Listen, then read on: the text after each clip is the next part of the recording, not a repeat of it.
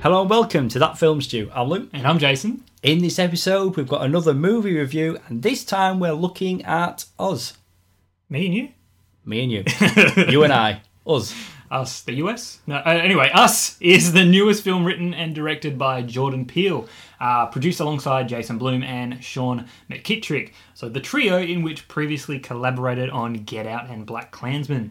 Jordan Peele made a new name for himself following the release of his Oscar award-winning horror film Get Out. If you haven't watched us yet but you want to, go watch it first before listening to our full review. We will be talking spoilers. Jason, you have the plot. Accompanied by her husband, son and daughter, Adelaide Wilson, played by Lupita Nyong'o, returns to the beachfront home where she grew up as a child.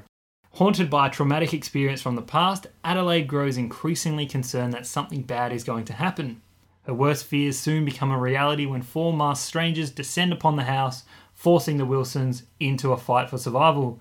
The family is horrified to learn that the attackers look just like them. Doppelgangers. We didn't cover Get Out. We didn't. I can't remember why, but we missed that one. When the movie was first announced, I was already on board, being a fan of Jordan Peele from his Key and Peele days. Like, his background is comedy. He's always been a fan of horror, but it wasn't until Get Out that he was able to show another strength. Yeah, and what a strength. Like, Get Out was something, like, it was an experience watching it. Yeah, definitely, but I feel like I knew Jordan Peele before Jordan Peele. I've been a fan of this guy for years, and not everybody knew him. Yeah, it's true. And now, like, he's known worldwide. Like, he's share him with everyone else, isn't that sad? He's one of the biggest, most sought-after directors on the planet. Yeah. Based on that one movie, and now he's followed it up with another horror film. He's got this Twilight Zone series sort of a reboot thing happening. So he's a producer, he presents it, he narrates it, and you mentioned BlacKkKlansman, so even movies that he's not actively directing, he's producing, he's writing. Involved. I mean, he's doing so much. But this movie, Us, a horror film, and I thought I knew what this film was going to be. Do you know what? I remember watching the trailer like months ago when the first trailer landed. I kind of just remember the feeling of, what I got from watching it. And then for some reason, I forgot everything about it. And then when it came down to, I had my movie ticket, I was going to go see it that evening, and I was like, I have no idea what this movie's about. I just had no clue. I completely forgotten everything about the trailer. I just remembered I wanted to watch it. So with Get Out, we was presented with one thing, it ended up being another. So we kind of should have suspected something. But I thought we were going into a home invasion movie, and then the twist would be that the invaders, wasn't sure why or how, but looked like the victims. So there was something going on. But it goes from being a home invasion movie to being essentially a zombie movie. Like an apocalypse type event. Worldwide event. Yeah, like something so isolated, which, we've talked horror movies before, and sometimes a smaller scale is more intimate. It really gets to the emotions and the feelings. Like, you can bet higher concept, little kind of thing. This takes that initially and just step by step expands it until we get to the end of the movie, and it just explodes. And what a ride! Cast your mind back. So you sat in the cinema, and the opening titles, often now, I'll say now, for a long time, you get the opening titles over essentially the beginning of the movie. This seems to go back to maybe the 80s, where we're presented with something static, and we're just watching rabbits. And the genius, there's so many things happening in this movie, that although you spend all that time just watching these rabbits, as we moved away and we're watching the movie proper, I'm forgetting about them rabbits. Even though we just sat there and you're like, why are we just watching these rabbits? I'm saying, this obviously means something. There's a hidden meaning. Yeah, but then something happens and something else happens. And when you're in the home invasion and it feels like, this is the movie I'm watching. Yeah. I'm not thinking about rabbits, even though he's littered references or clues to the rabbits throughout the whole movie. But just that opening, I remember sitting there thinking, this is weird. But then I was staring at each rabbit being like, what does it mean? Yeah, is that one, are they the same? Is that one that one kind of looks like that one. Oh wait, they're just rabbits. Of course they're going to look the same. That one's got black on its ears. But then when you've watched the whole movie, everything just fits.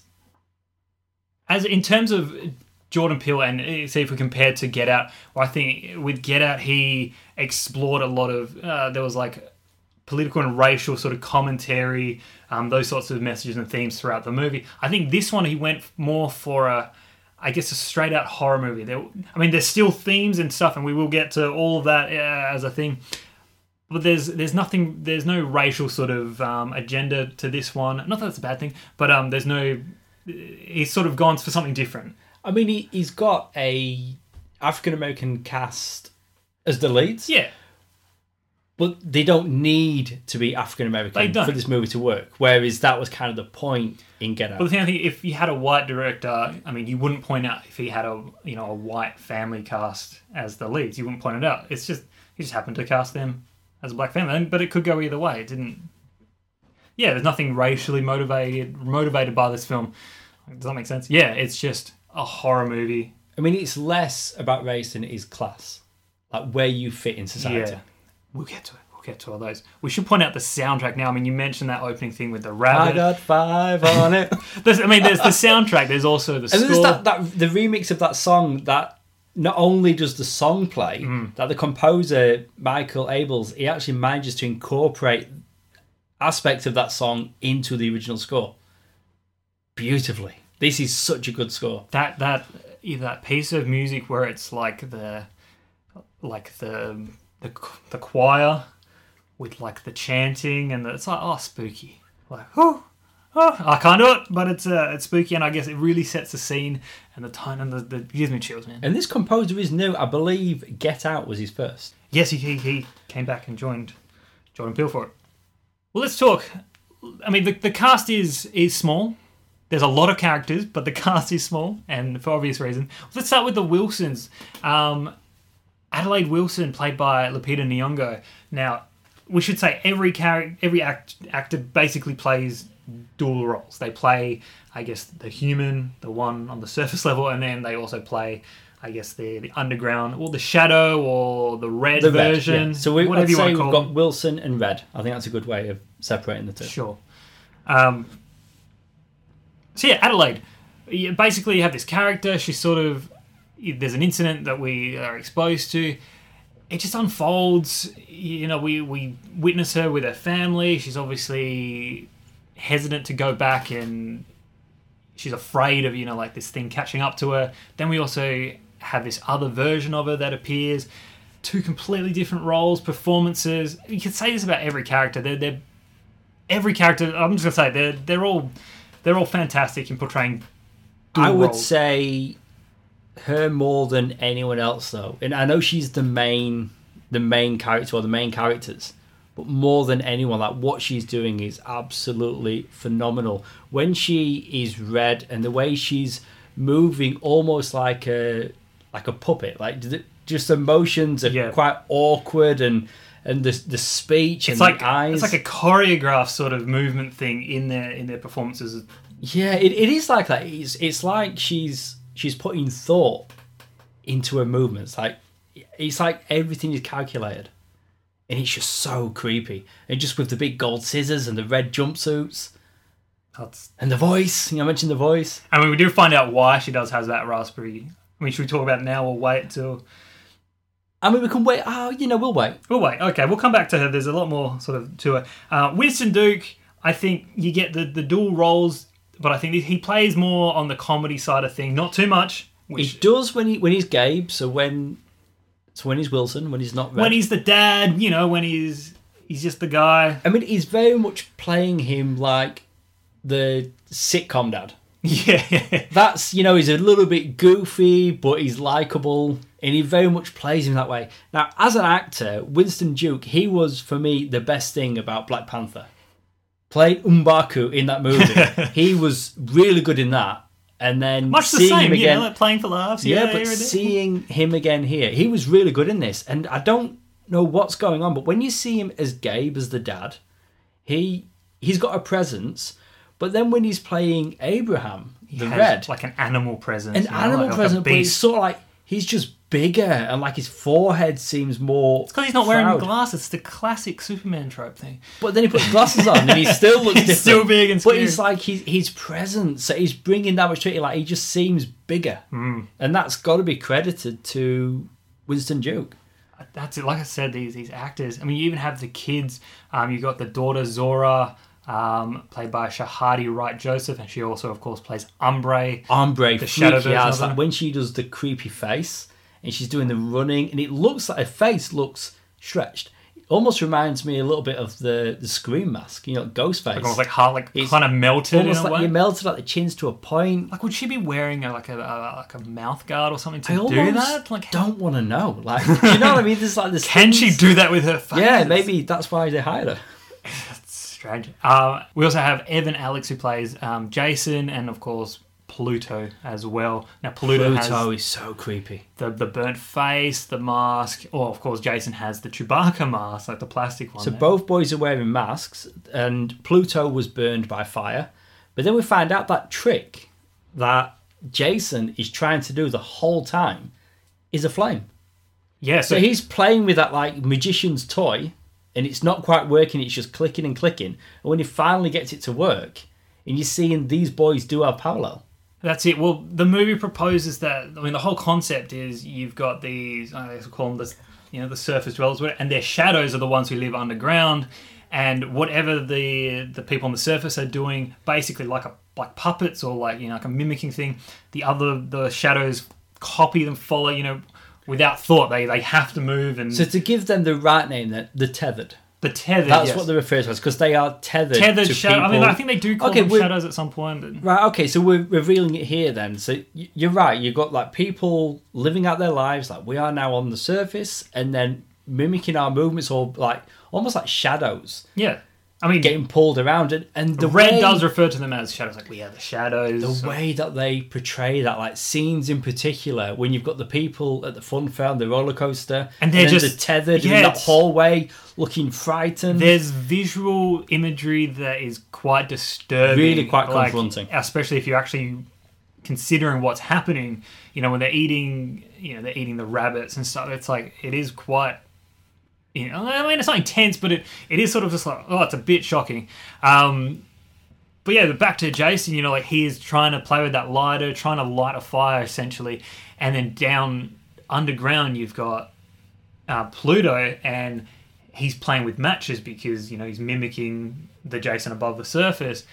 And by doing that, he's just lighting himself on fire. He's lighting his face on fire, which causes his scars.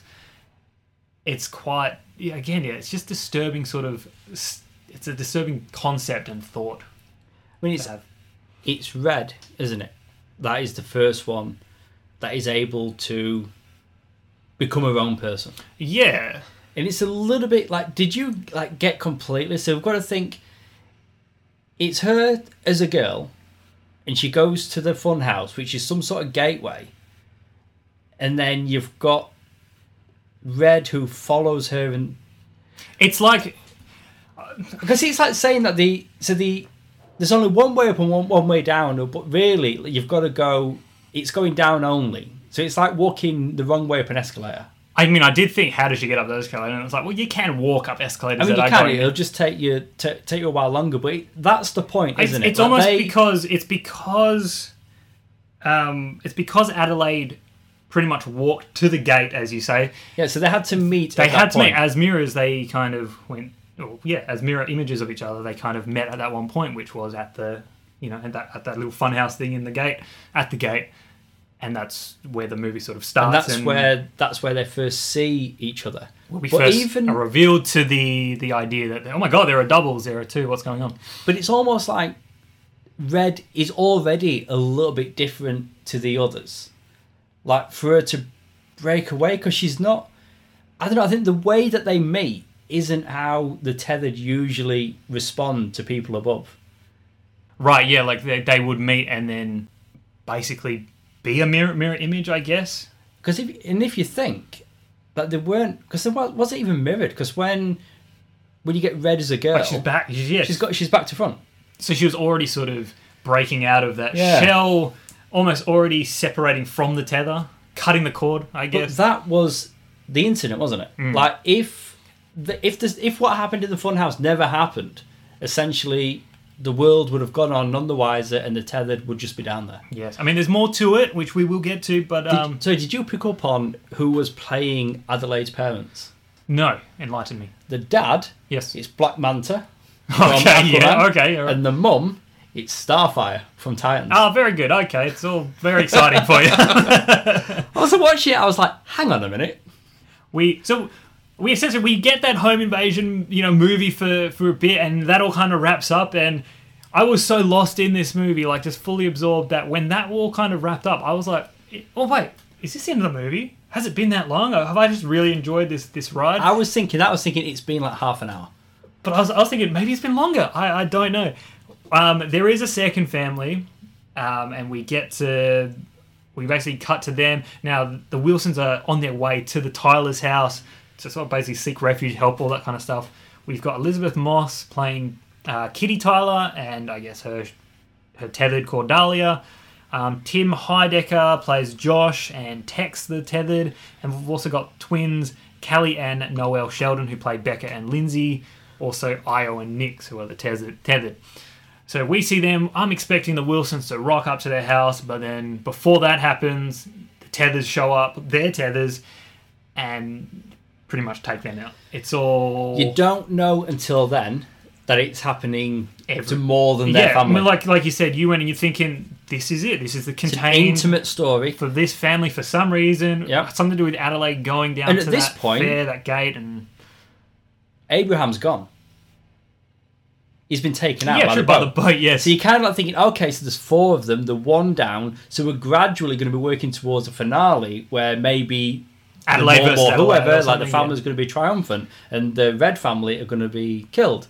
But now we're introduced to more doppelgangers, So we're like, and then what's find going out that on? it's worldwide. I didn't know that... what's she called?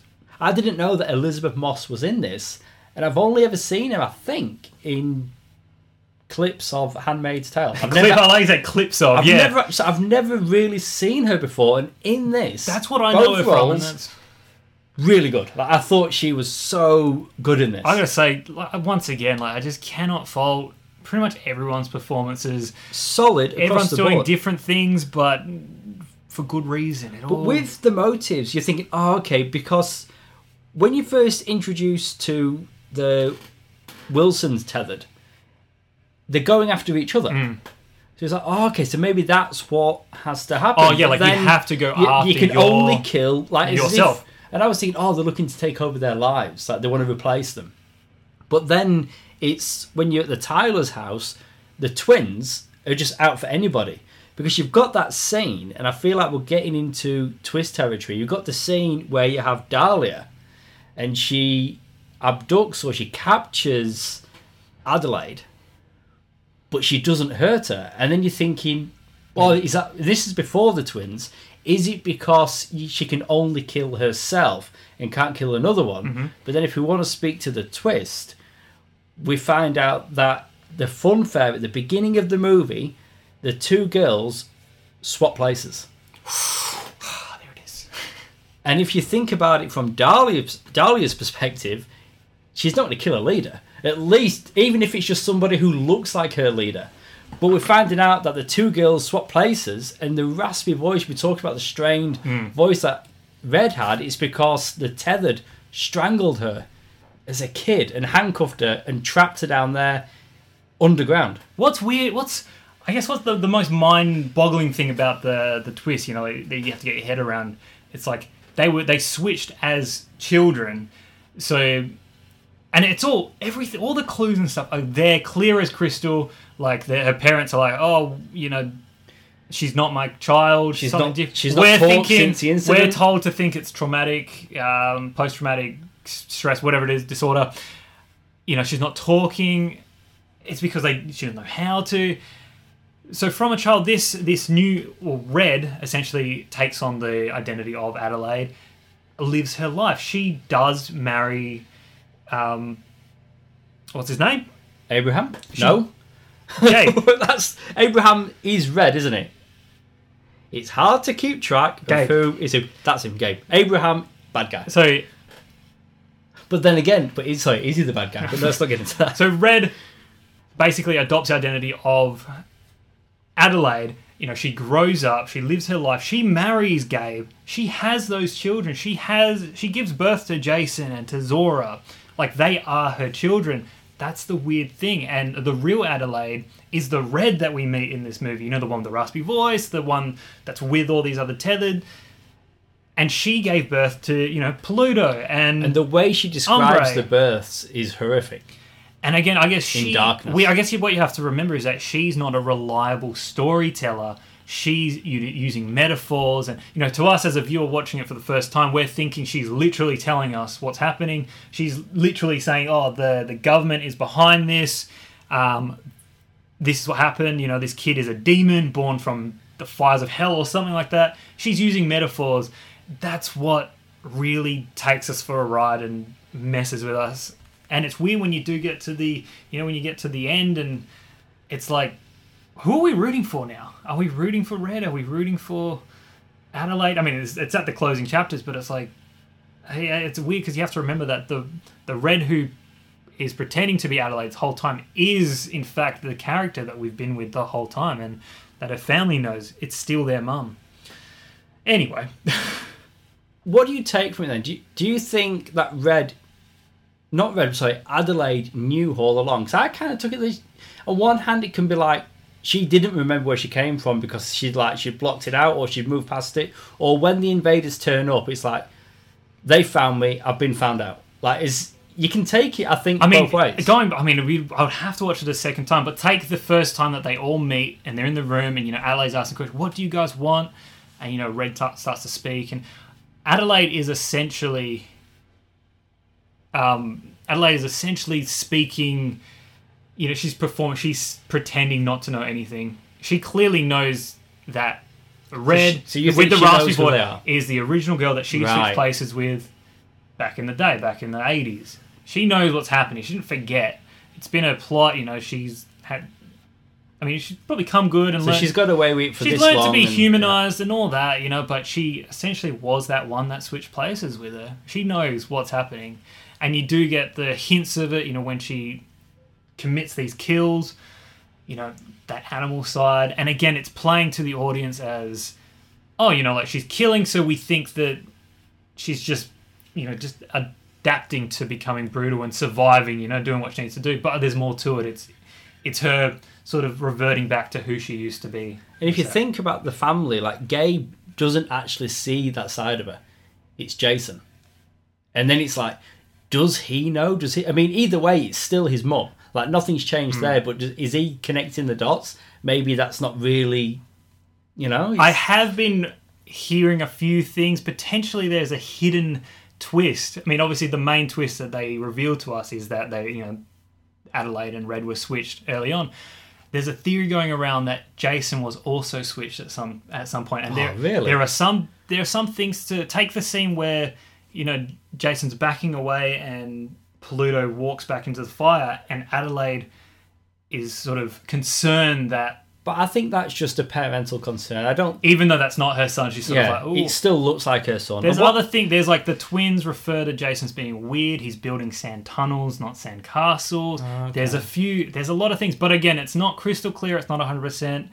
But the theory is that at some point during their lives, the real Jason was burnt, was scarred. Maybe Adelaide, who again really is Red, was responsible in some way. Maybe she went down there and switched them and then brought up the shadow version of Jason and brought him up. And, you know, they refer to like their previous holiday and, you know, he wasn't talking for a while and things like that. There's stuff in the movie. But you know, again, maybe a secret twist. But either way, that scene you mentioned there where Jason's backing up, knowingly killing Pluto, that was quite hard to watch. I mean, yeah. But like at the end when, you know, when Jason looks at his mum, is it him working out like, yeah, you're still my mum, but you know, you're from I overheard that place. Everything and you originally came from there? Or is it him going, yeah, we both know what's up? Yeah, no, I mean, maybe that's true. I definitely didn't take it that way, but I do think that Jason knows. I mean, when he finds his mum towards the end, and she's killing Red. Yeah. And there's the screams that Adelaide is making, she sounds just like Red. That's it. So I think Jason knows. Jason knows. And we'll just very quickly wrap this up with the themes. Jordan Peele's definitely, at least from here on out, going to be known as someone who does this to their movies. But this movie is filled with stuff. Jeremiah 11:11 is throughout the movie. It's a quote from the Bible, or a passage, whatever you call it. Therefore, this is what the Lord says. I will bring on them a disaster they cannot escape. Although they cry out to me, I will not listen to them. Basically, that's referring to when Jeremiah warned Jerusalem that they were facing a destruction due to false idols. There's stuff in this movie, like there are characters obsessed with like material things, such as their phone. They mention, Wi-Fi, Ophelia, the virtual assistant, even alcohol. Again, this is where we sort of tap into like that social class and poverty sort of aspect that you mentioned earlier. The upstairs, downstairs sort of concept, from 100 years ago, where But it's essentially saying the tethered is the lower class. Or the homeless man in the street that maybe you pass without a thought. Yeah. They're a person just like you are, and then when you find out that the tethered bleed just like we are, it's like, well, and the fact that Red becomes Adelaide, they are just like us, and that's what it's showing you, that you cut them and they will bleed. They're just the same. I mean, the quote "We are," or like "We're American." It's who are you people? We are Americans. It's like it just sort of sums it all up as in like they're all just people. They're all one. They're the same. The message is essentially people can accomplish what they can with the means that they're given. Essentially, if someone has nothing, given the opportunity to be in someone else's place, they can achieve and succeed, which is sort of what they do when they have that uprising, and they sort of come up to the surface and essentially take over their lives, I guess, and switch places. Xenophobia is obviously, again, tied into it. That paranoia, especially it's contemporary right now, that fear of what they call like the other type of person, whether it be another religion, culture, race, gender, sexuality, that fear of like those other people. When in this movie it shows, given the opportunity, it's like we can be just as bad as the other person. They kill to protect themselves when in that situation, they become animals, monsters. But the when tethered are first presented as being the bad guys, the home invaders. But then when you find out they've been left with nothing. Yeah. Yeah, I mean, there's so much going on in this movie. It's a movie saying, look in the mirror before we judge these other people and just assume that they're the bad guys, they're the ones to be afraid of. Look in the mirror and it's like, maybe we're just as bad or something to be feared as well. Oh, it's powerful stuff. There's also just lastly the Michael Jackson imagery, which I generally, given what's actually happening at the moment, was surprised that they left it, but good on them for having the balls to just keep it. It was a part of the movie that they wanted to incorporate. The jumpsuits, the one glove, like the Thriller the shirt. T-shirt, yeah. Even think of the Thriller video clip. At the end, Michael Jackson's actually revealed to be a monster the whole time, much like in the movie The Twist. Okay, cool. That's it. And we've mentioned The Twist, of course. So the rating then, you want to go first? Yes. Now, we left this movie and I tried to find a fault. I talked over with the wife and I was like, do I like this movie? Do I hate it? And no, I don't. I love this movie. It's very hard to find a fault. I don't think I could say anything more than what I've already said. I'm going to go out and just give it a 5. Your second 5 of the year. It is. And it's April. Compared to last year, this is a completely different year. I'm loving it so far. Watched this movie, loved it, and when thinking about rating it, I approached it in the same way as you, and I have no faults. I mean, we don't know why or how. Like, we know that government experiments, we don't know any more than that. But that's not what the movie's about. But again, that's an unreliable source of information. That's true. But we're led to believe in the movie, at least, that it's man-made. Like, they're victims of man. I cannot fault this movie at all. I absolutely loved it. I was thrilled.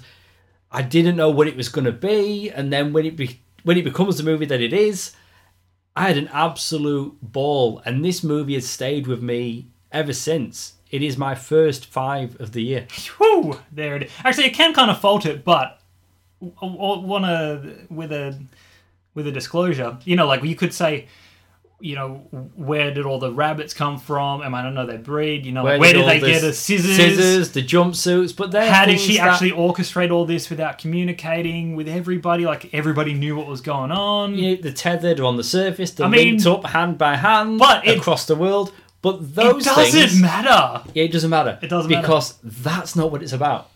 I was it's presented about the ideas, with the themes. A great horror movie, and the best horror movies have something to say. It's not just a generic slasher movie. This is just a phenomenal But movie. you get all that fun as well in it. So you get your cake, your you eat it too, or your rabbit and you eat it You've too. got your Jordan Peele cameo. He's the voice of the Funhouse, and he had a voice in Get Out as well.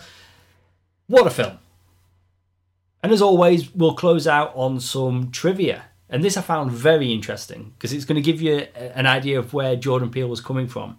He gave the cast 10 horror films to watch so they could have a shared language when filming. Oh. So I'll reel through them. We've got Dead Again from 91, The Shining, The Babadook, It Follows, A Tale of Two Sisters, The Birds, Funny Games, Martyrs, Let the Right One In, and The Sixth Sense. Twist. So he gave them homework. Before we go into production, watch these movies. I swear someone else did that at some point. I've heard that before. Yeah, but I think I like it. Knowing he's such a fan of horror, and this film is so layered, I think just knowing those 10 movies, it gives you a bit of an insight into where he was coming from. John Watts, Spider-Man Homecoming. He did it gave the cast all these movies to watch, like Ferris Bueller's Day Out and stuff like that. That's what I was thinking. Day off, that's okay. That's it for our review of Us. Please go subscribe and download this podcast on iTunes and SoundCloud. And please leave us a review. It helps listeners just like you find the podcast. We're on social media. You can find us on Facebook, Twitter, and Instagram as That Film Stew Podcast. And we also have our sister shows, Rewind and Review and Sounds Like Comics, which each have their own Facebook pages. And make sure you check out our website, thatfilmstewpodcast.com. A few episodes to plug. Sounds Like Comics' recent episode features the two of us looking at the animated series from 1986, The Real Ghostbusters, and Rewind and Review's latest episode goes back to the 90s once again to celebrate the 20th anniversary of 10 Things I Hate About You. You've been listening to Luke and Jason, the guys from That Film Stew. See you soon.